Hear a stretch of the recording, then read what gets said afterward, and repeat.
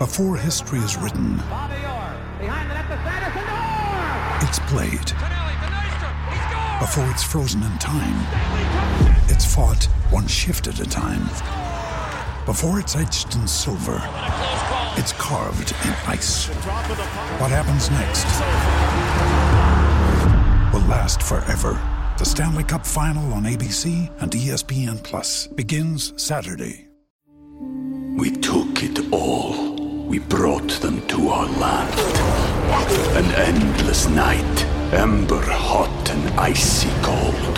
The rage of the earth. We made this curse. Carved it in the blood on our backs. We did not see. We could not, but she did. And in the end... What will I become? Senua's Saga. Hellblade 2. Play it now with Game Pass.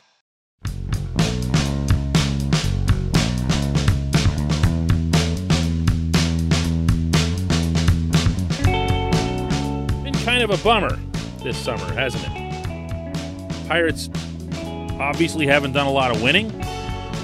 Pirates obviously aren't about to do a lot of winning with trades expected in advance of the deadline and the Major League roster getting that much weaker. And I'm here today to mix things up a little. I'm here today to focus on the positive. In fact, I can cite 3 significant positive things that have occurred this summer already. Good morning to you. Good Tuesday morning. I'm Dan Kovacevic of DK Pittsburgh Sports. This is Daily Shot of Pirates. Comes your way bright and early every weekday. If you're into football and or hockey, I also offer up daily shots of Steelers and Penguins right where you found this.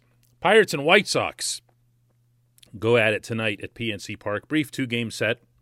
First pitch for this one is 7:05 p.m. I'll be over there covering it for DK Pittsburgh Sports. Hope you check out all of our coverage on the website, always. I've got 3 of them for you. I could, if really, really pressed, I could come up with like 4 or 5, but I'm not going to do that. I'm going to come up with 3 of them for you, but I'm going to start by deliberately omitting one that you would think would fit onto this list, and that would be Bryan Reynolds. Bryan Reynolds getting back to rookie form. Bryan Reynolds being one of the top 10 hitters right now in all of Major League Baseball, you would think would crack this list. But I'm not going to do that because Bryan Reynolds himself said in Bradenton that this was just the norm, that 2020 never existed, and I'm going to honor that. Simple as that. So it's not happening. Bryan Reynolds' rebound isn't really a rebound because last season didn't exist for him. So he's out of here. Number 3. We're going to do this in the fun order. Number 3, for me, is JT Brubaker. The more he pitches, the more toughness he shows, the more versatility he shows, the more command of his fastball in tough situations that he shows, the more I believe that he's part of this franchise's long-term future, and not by default, not because there's just no one else around. That's why he's pitching now, okay? He'd make this team, he'd make this rotation if he was half as good as what he is. But he's been better than that. There's not a lot of good things that I say about the previous front office, but those guys were dead on when they were telling me 3 years ago that they really believed in Brubaker, that they couldn't wait for him to get to Pittsburgh. And then when he had injury issues and had to sit out a whole year, they were legit devastated by that because they felt like he could have come in and, maybe they weren't thinking this at the time, but, saved their jobs or helped save their jobs. Brubaker's a part of the future. Brubaker's part of the present. He's my 3. My 2 is the one on this list where you would think would be just, well, yeah, of course, but that's Adam Frazier. Adam Frazier's consistency to be specific. We'd seen him hit like this before, but we'd only seen it in spurts of 10, 12 days at a time. Remember that? He'd go completely berserk, National League Player of the Week, and you'd be like, where's this guy all the time? And I go into the clubhouse afterward and I ask him, Adam, what changed, whatever. He'd say something like, well, my dad was watching on TV and he saw that my hand was in a certain spot and that's not the way I held it when I was a kid. And you'd think, oh, he's got it figured out. And then he would just fall off again and he'd be like a 210, 220 guy who would do a lot of rolling over and grounding out and wasn't really all that exciting of a player. This year has been different. He's, I was going to say modified. He's tinkered with his approach, he and Rick Eckstein, and he's gotten consistent results for the first time really in his professional career. Not just in the majors, but in his professional career. He now looks like the same hitter all the time, including when he's making adjustments to individual pitchers and pitches. He's hitting the ball to all fields. You've seen that with regularity. How often have you seen him just say, you know what, they're giving me outside, I'm just going to drop it over the third baseman's head and run. He's been outstanding. He's been one of the very best hitters, certainly one of the most productive hitters in all of baseball. He's a shoo-in all-star. He should be starting for the National League at second base. I don't think he will be because, Pirates. But that's a positive. Whether he stays with the Pirates and remains part of this process moving forward or whether the Pirates can get a really terrific haul, and I do mean something that raises your eyebrows for him in a trade, that's a positive development. And that leads me to number one. But just like they do on all those shows, I'm going to take a little bit of a detour here now that I've got you hanging. This portion of Daily Shot of Pirates is brought to you by, see how we do these things? The North Shore Tavern, directly across Federal Street from PNC Park. North Shore Tavern is home to Steak on a Stone. North Shore Tavern is home to the planet's only truly dedicated, front to back, side to side Pirates sports bar, memorabilia wall to wall. Pay North Shore Tavern a visit, not just when there's ball games. North Shore Tavern is open 7 days a week.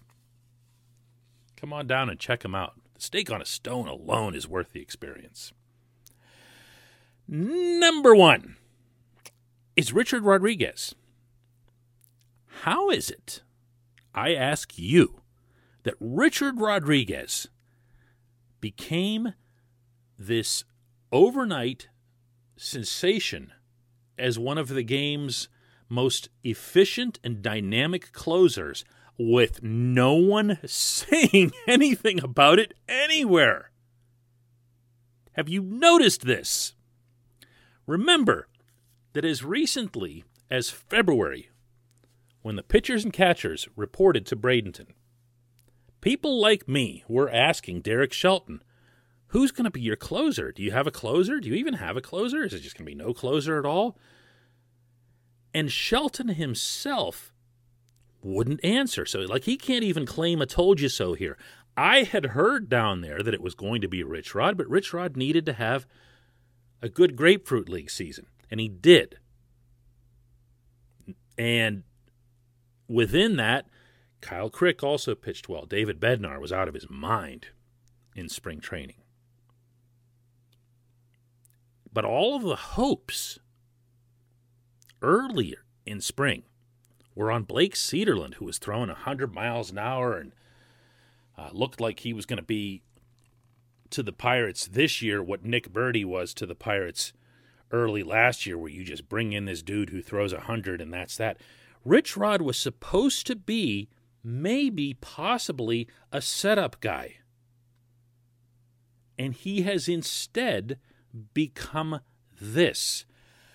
I'm here to tell you that there is nothing on the trade market that compares in terms of disproportionate value than sending a closer somewhere for prospects. Sure, I'd love to have Rich Rod around too, but you can find closers. Rich Rod himself is an example of that. You might have a closer under your nose. You might have 3 of them under your nose at any given time. But once you become that, your value leaps, certainly on the trade market, because every team that's a contender is picturing for themselves, wow, what if we do all this? We make it all that distance, and it comes down to just those final 3 outs, and we didn't go out and get ourselves a closer. We'll be kicking ourselves forever. That's the mindset. Still, no matter how many deep dive analyses are done on how closers are basically pretty fungible, they will still go out of their way to grossly overpay in a trade for a closer. Of all the Pirates who could get traded next month, Rich Rod is atop my list, hoping that he does, because his value will never come close to being this high, and his value to the Pirates themselves, and I say this respectfully, is minimal, you know? I mean, he's the Maytag repairman. He's a guy that's waiting to close out leads, and there aren't a whole lot of leads, and even if there are, this season doesn't mean much, or at all. So I will take the explosive blossoming of Richard Rodriguez as my number 1. And when we come back, there's one question.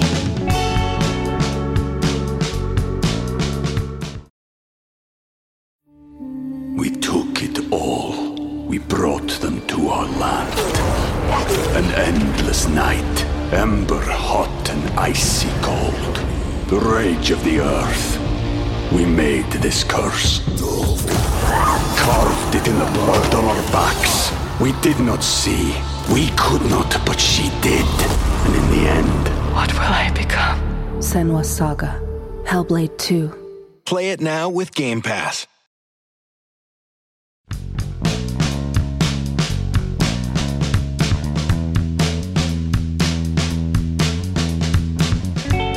Back, it's time for just one question. Today's comes from Sherrod, who asks, DK, by year's end, the Pirates are going to have to be thinking about who they're protecting in the Rule 5 draft. And right now, I see at least 6 to 8 prospects who are must-adds down in Altoona and even Greensboro.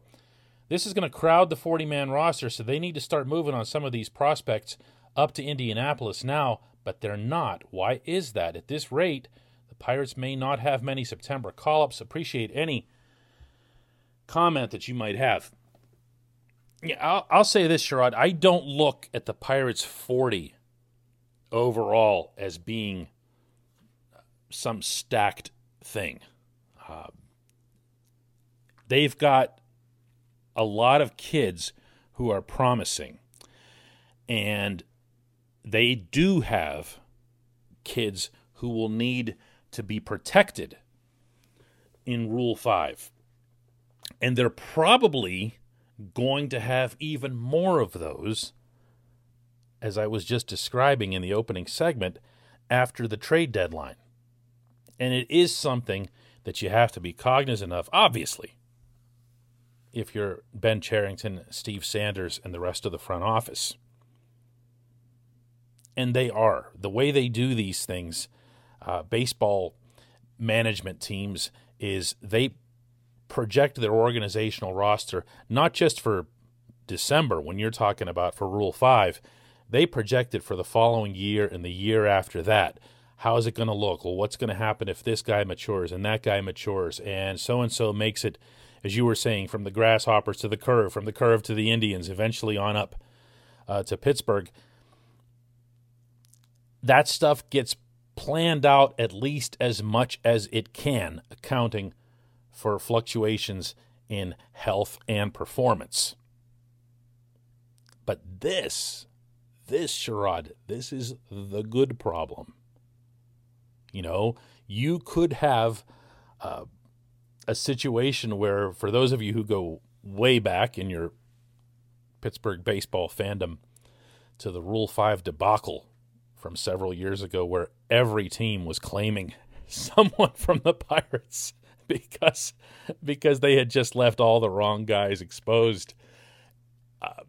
If you reach that point, you're going to have to do some roster navigation. Before you reach that point, actually, I could see the challenges that are ahead. When Cherington speaks openly about wanting to have quality on top of quantity, he wants to have high ceiling type prospects, but he also wants to have a bunch of them. This is one of the problems that arises because when you do the Rule 5 setup, it's designed to keep you from being able to hoard this many guys and block them from rising up within that system. That's why Rule 5 was created. But once you get to that point, man, think about this. You're making some decisions between, hey, so-and-so is a very good prospect and so-and-so is an excellent prospect. You know what? We're going to have to just expose the very good one. And, hope we can keep him. If we don't, we don't. That is going to be interesting. Terrific question on your part. As you can tell, I don't have an answer for you. But you can know with certainty that they're aware of that situation and accounting for it. I appreciate the question. I appreciate everybody listening to Daily Shot of Pirates. We'll do another one tomorrow.